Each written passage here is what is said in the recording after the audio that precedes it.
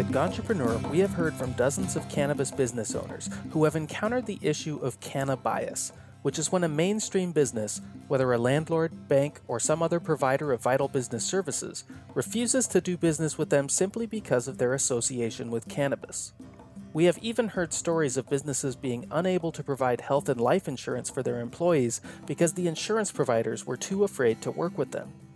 We believe that this fear is totally unreasonable and that cannabis business owners deserve access to the same services and resources that other businesses are afforded, that they should be able to hire consultation to help them follow the letter of the law in their business endeavors, and that they should be able to provide employee benefits without needing to compromise on the quality of coverage they can offer. This is why we created the Ganjapreneur.com Business Service Directory, a resource for cannabis professionals to find and connect with service providers who are cannabis friendly and who are actively seeking cannabis industry clients. If you are considering hiring a business consultant, lawyer, accountant, web designer, or any other ancillary service for your business, go to ganjapreneur.com/businesses to browse hundreds of agencies, firms, and organizations who support cannabis legalization and who want to help you grow your business. With so many options to choose from in each service category, you will be able to browse company profiles and do research on multiple companies in advance so you can find the provider who is the best fit for your particular need. Our business service directory is intended to be a useful and well-maintained resource, which is why we individually vet each listing that is submitted. If you are a business service provider who wants to work with cannabis clients, you may be a good fit for our service directory. Go to ganjapreneur.com/businesses to create your profile and start connecting with cannabis entrepreneurs today.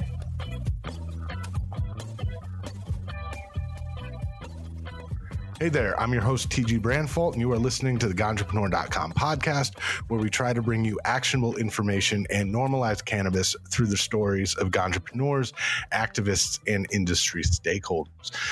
Today, I'm joined by a very close friend of mine. His name's Don Andrews. He's the owner of Vaped City in Scotia and Albany, New York. He's opening Upstate CBD in Schenectady. Don opened his first location at 23 years old, his second in Albany 3 years later. But shortly after opening his first shop, he was set up by a confidential informant, falsely arrested, although the charges were ultimately dropped. And we'll talk about that a little bit. Now he's working on his next project, which is Upstate CBD, which will focus on CBD products, including CBD flower, one of the first locations in New York to really focus on this sort of thing. How you doing this afternoon, Don? I'm doing good. So tell me about yourself, man. I know a lot about you. We've spent a lot of time together, but tell the listeners about you. You know, what's your background? How'd you end up in the cannabis space? So I was always big on glass. I was always a cannabis connoisseur, I guess you could say. I used to go to festivals. I mean, I still do. And one day I was at I want to say it was Hemp Fest or Harvest Fest, I believe, in Saugerties, New York. So I went there and met a couple people when I was there. And couple glass blowers at that, and they, were giving me information on wholesale glass and things like that. So, I've always wanted to get into the industry, and I always thought it would be cool to open up my own shop one day. So, I went to these festivals and stuff, and I linked up with, a bunch of different dudes and who helped me, pointed me in the direction I should go. And one day, man, I just did it. I went on Craigslist, found a storefront, which was pretty reasonably priced for the area. Met the landlord, spoke with him. He was cool with me opening up a smoke shop and everything else. And I just went for it, man, and I did it. And here I am today. And what were some of the initial hurdles that you faced, opening up this shop? So I opened up the shop, everything was cool when I initially opened up the store in Scotia. I was probably in business, I want to say, for about a year. And then actually, I want to say less than that, about 6 months, into business, there was a petition. And it was a petition through the Village of Scotia, and they tried to pretty much drive me out of Scotia, saying that, the smoke shop wasn't what they wanted in their community, and saying that, my bright lights, which would be my signage, is advertising for kids to come in and buy glass underage and stuff like that, which wasn't the case. So I had to deal with that. There was that petition. They tried to get me out of there. How did you convince them to let you stay in business? Honestly, man, that petition, they had to get half of the town to even sign it in order for it to even work. Obviously, everybody's for cannabis, for, the smoke shop, for glass and all that stuff like that. So, they didn't even have a quarter of people to sign that, that petition to drive me out of there. So I know, but a lot of other people might not know. I mean, there's a lot of smoke shops in upstate New York, in that area. Yeah. What did you do, and what have you done to rise above the other smoke shops in that capital region? One, I tried very, very hard to, keep my customers happy and to please them. And, I stay stocked up on all the top products. I go to these shows that keep me updated with all the products, all the new products that come out every year. So I go to these shows and, I'm able to stay up to date, with all this product, so I'm constantly coming in with new product. I'm constantly keeping, my customers happy, and I engage with my customers. I have full convos with them. The customers are my friends pretty much, saying they come in, they know me very, very well. And, that's just how that happened, man.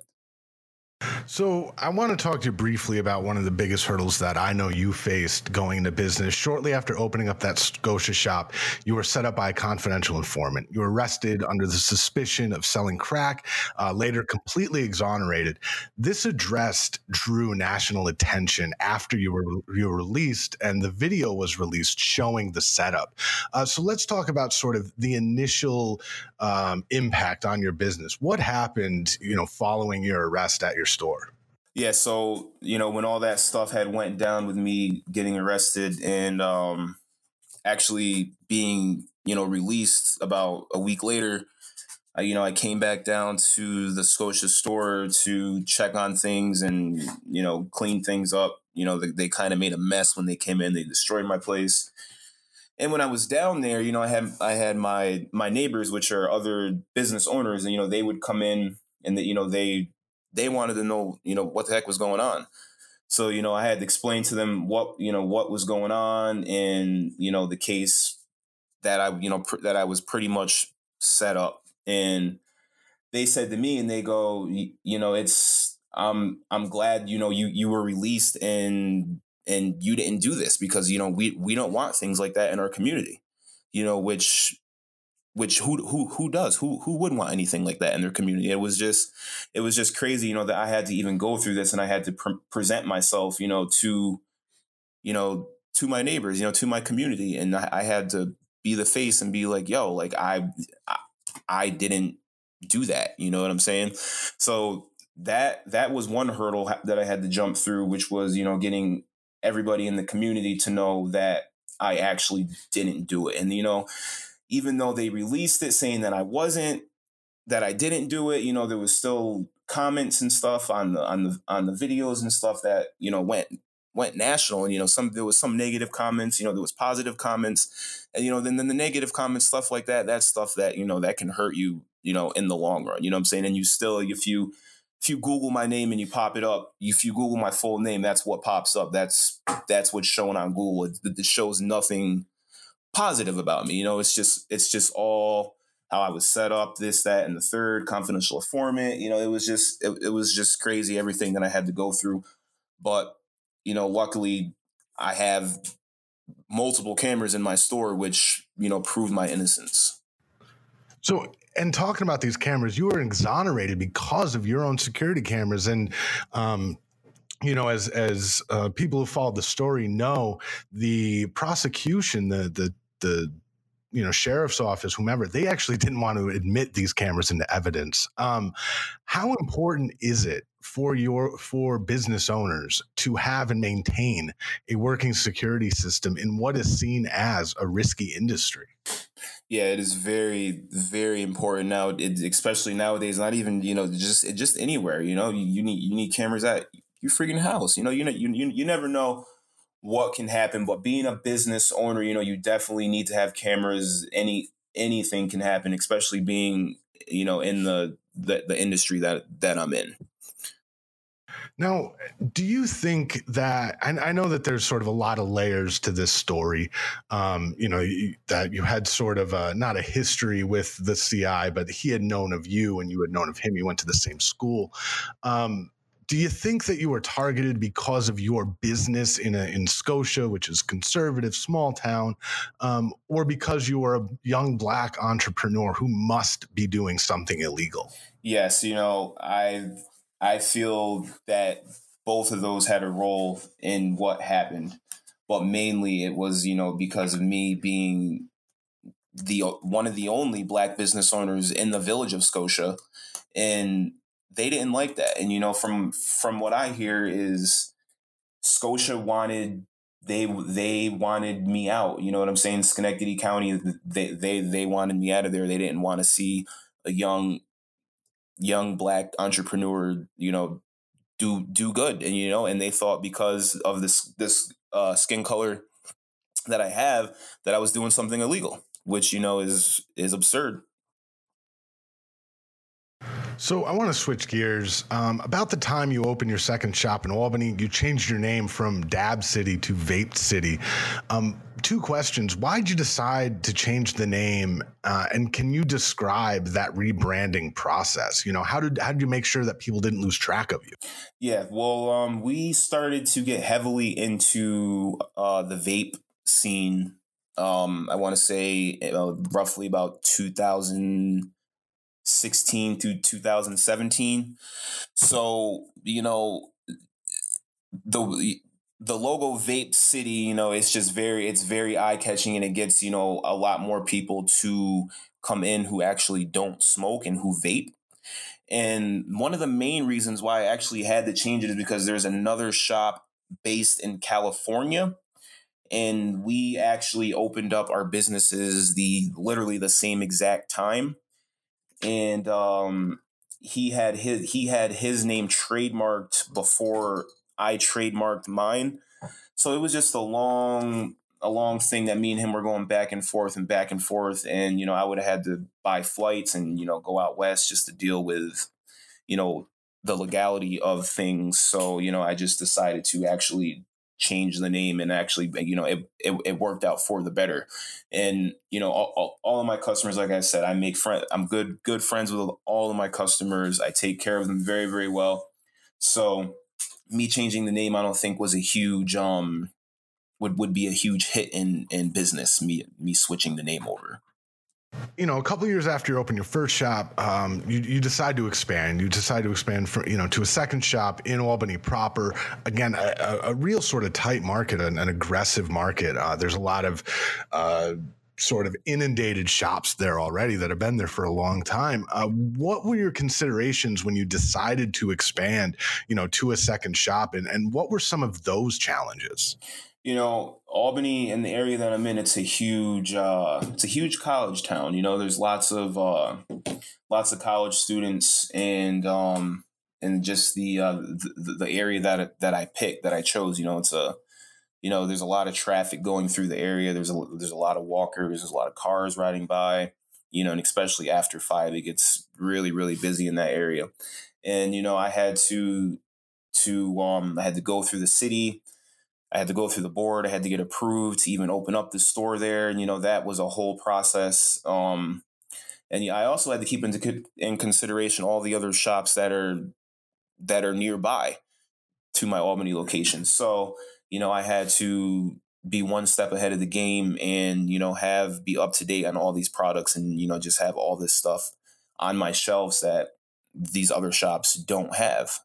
And something that I know that you focus on is you don't have any, if at all, imported glass.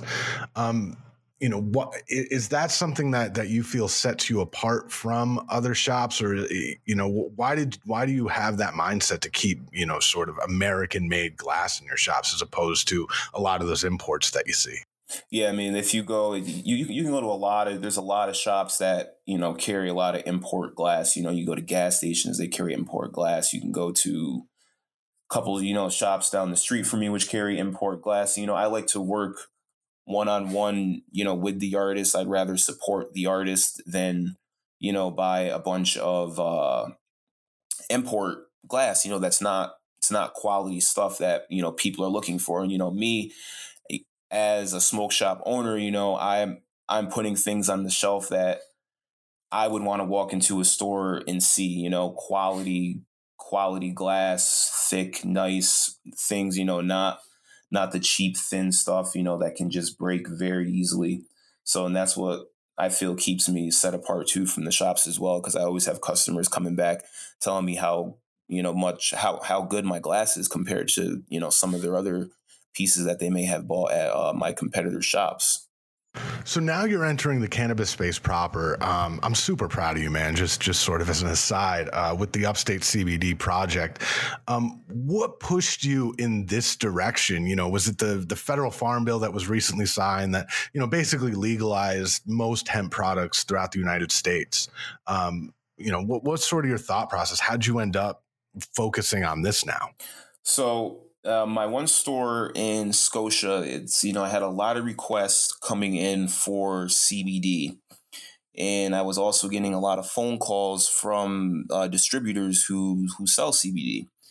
And so, I took on some of those CBD products, that some of these distributors were calling me and sending me. And I put it on the shelf, and customers customers love it. And customers come in and they say it relieves their anxiety, relieves their stress. And some people they like to smoke, but they don't, when they smoke it gives them anxiety, so the CBD kind of just takes away all of that feeling from them completely. So getting into the Upstate CBD, it was just more or less me wanting to move forward more into the cannabis industry, and that's kind of a foot in the door, when legalization happens in New York. How are you planning or already managing the risk associated with selling flower products that to many people looks no different from THC-rich flower? Right. It looks very, very similar. For instance, like our CBD hemp flower that we carry, it looks just like, regular rich top shelf cannabis. All of the products that we carry are going to have third party lab results, and everything is going to, be under that 0.3 limit for the hemp law. So on all of our packaging, we will have all that information on the packaging, that's going to be able to explain what's going on, what's in the product, how much THC is in the product, how much CBD is in the product. And, that's huge, because if you don't have that information on there, people can easily get confused between the two. So in a lot of ways, it was customer demand that sort of led you to the standalone sort of business model. Yes, I would say. Is there any sort of concern for you being, sort of your history, with law enforcement, not that you did anything, but, and then, how Scotia was sort of butting heads with you in the beginning. Are you nervous at all that, some regulator is going to come into your shop, not know the difference, and you're going to end up, in some trouble with this? Yes. And that is, that is what I have to prepare myself for. I have to prepare myself for, a regulator coming in and being like, okay, this, and this isn't the right way. I have to prepare myself. I've spoken to my lawyers. I have my lawyers on standby and things like that. So, when something like that does happen, I have everything ready for and ready to go. So you're likely going to have a first mover advantage in New York's nascent CBD market. They, in Vermont, you're probably familiar. You can buy CBD basically everywhere. They've had a really sort of bolstered hemp program for a lot of years now, a sort of gray market when it comes to really good CBD. How do you plan on marketing and informing the uninitiated about your product? So people who don't know what CBD is, how are you going to market and inform those people? So, at the new location at Upstate CBD, I am going to be holding classes.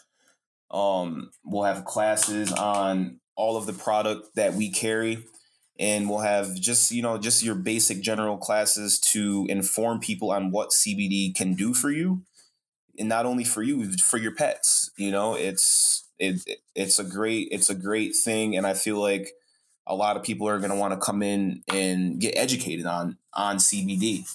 So, and I'm going to be marketing, classes for CBD products at my location, which I feel like is going to be a hit. So as part of your sort of early thought process here, it seems like it's also community building. Yes. How important has that been to you since you opened your first shop, since you've been, in business? It's very, very important to, just to stick with the community. The community kind of leads you in which way, you should go. The community, if it wasn't for the community saying this, saying that, it would be all up in the air. You know what I'm saying? So the community, they let me know, and they're like, okay, well, we want CBD, we want this, we want that. There's nothing in Schenectady that caters to CBD products. Like you can't go anywhere. You can't go into a normal shop and be able, get literally the lowdown on everything about CBD, which I feel is going to put me aside from a lot of different shops and things like that.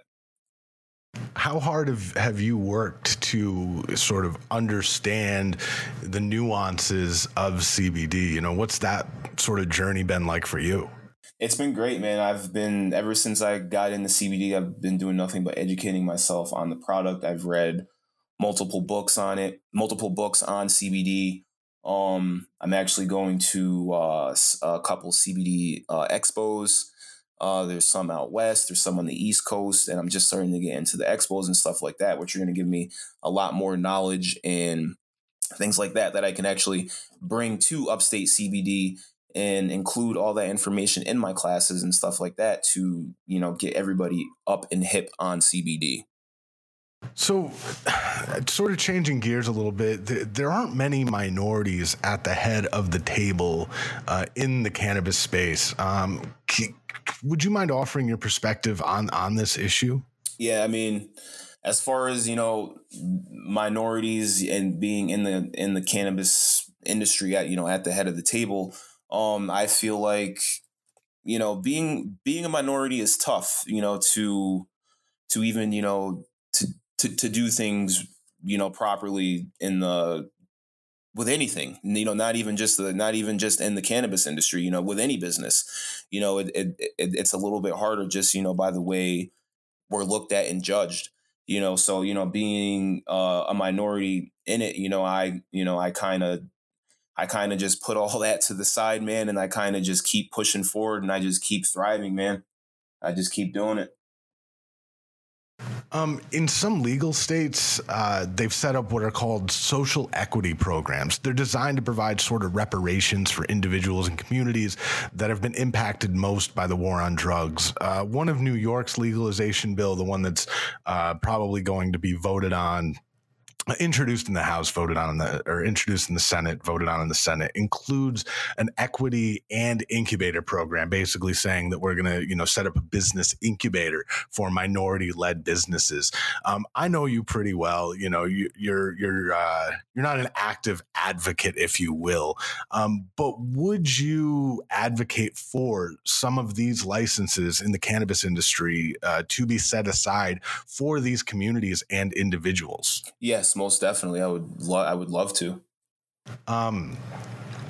What advice do you have for young entrepreneurs looking to enter this space? And maybe if you wanted to speak, to some of the minority entrepreneurs, you can offer a very distinct perspective. Yeah, being a minority coming into the business, you kind of got to look at it as, something could happen, just for being a minority. People look at you differently, people judge you differently, and just being an entrepreneur in general, you have to strive. You got to push forward. You got to keep going, and you can't look back. I've been shot down multiple times. One with this setup. When I got set up, I was like, I'm done. I said I'm done.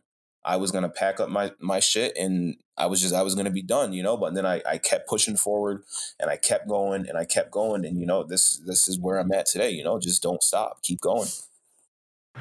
Again, man, I said it earlier, we've been friends for a while. I had an inside sort of look at from the moment that you put slot shelves up on your wall, through the arrest and through this Albany opening, and now through this upstate CBD opening, which isn't open yet, but it's coming. I'm super proud of you, man. I'm really, thankful that I do know you. I'm thankful that you came on the show and were able to talk to me about some of these things, because I know, that you're a very sort of humble, private human being. So your perspective on the show is really appreciated.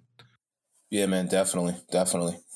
Where can people find out more about you, without Googling your name and getting your mugshot? Where can they find out more about, Vape City and Upstate CBD? I'm currently working on a website for Upstate CBD. I don't have a website or anything like that for my smoke shops. I do have a Facebook. I do have an Instagram. You can follow me on Instagram at Vape City. And you can also follow me on Facebook at Vape City, and same for Upstate CBD. You can just Upstate CBD for Instagram and for Facebook. And then I will have links in my bio for the websites, once the websites are up and running. Well, Don, man, I really appreciate you coming on the show and sort of giving me your insight. And, we'll have to talk again once Upstate CBD opens. Maybe I'll actually come to the shop and we'll do a podcast from there. Yeah, man, definitely sounds great. I appreciate you, Tim, for having me on the show, man. Thanks again. You can find more episodes of the Ganjapreneur.com podcast in the podcast section of Ganjapreneur.com and in the Apple iTunes store. On the Ganjapreneur.com website, you will find the latest cannabis news and cannabis jobs updated daily, along with transcripts of this podcast. You can also download the Ganjapreneur.com app in iTunes and Google Play. This episode was engineered by Trim Media House. I've been your host, TG Brandfault.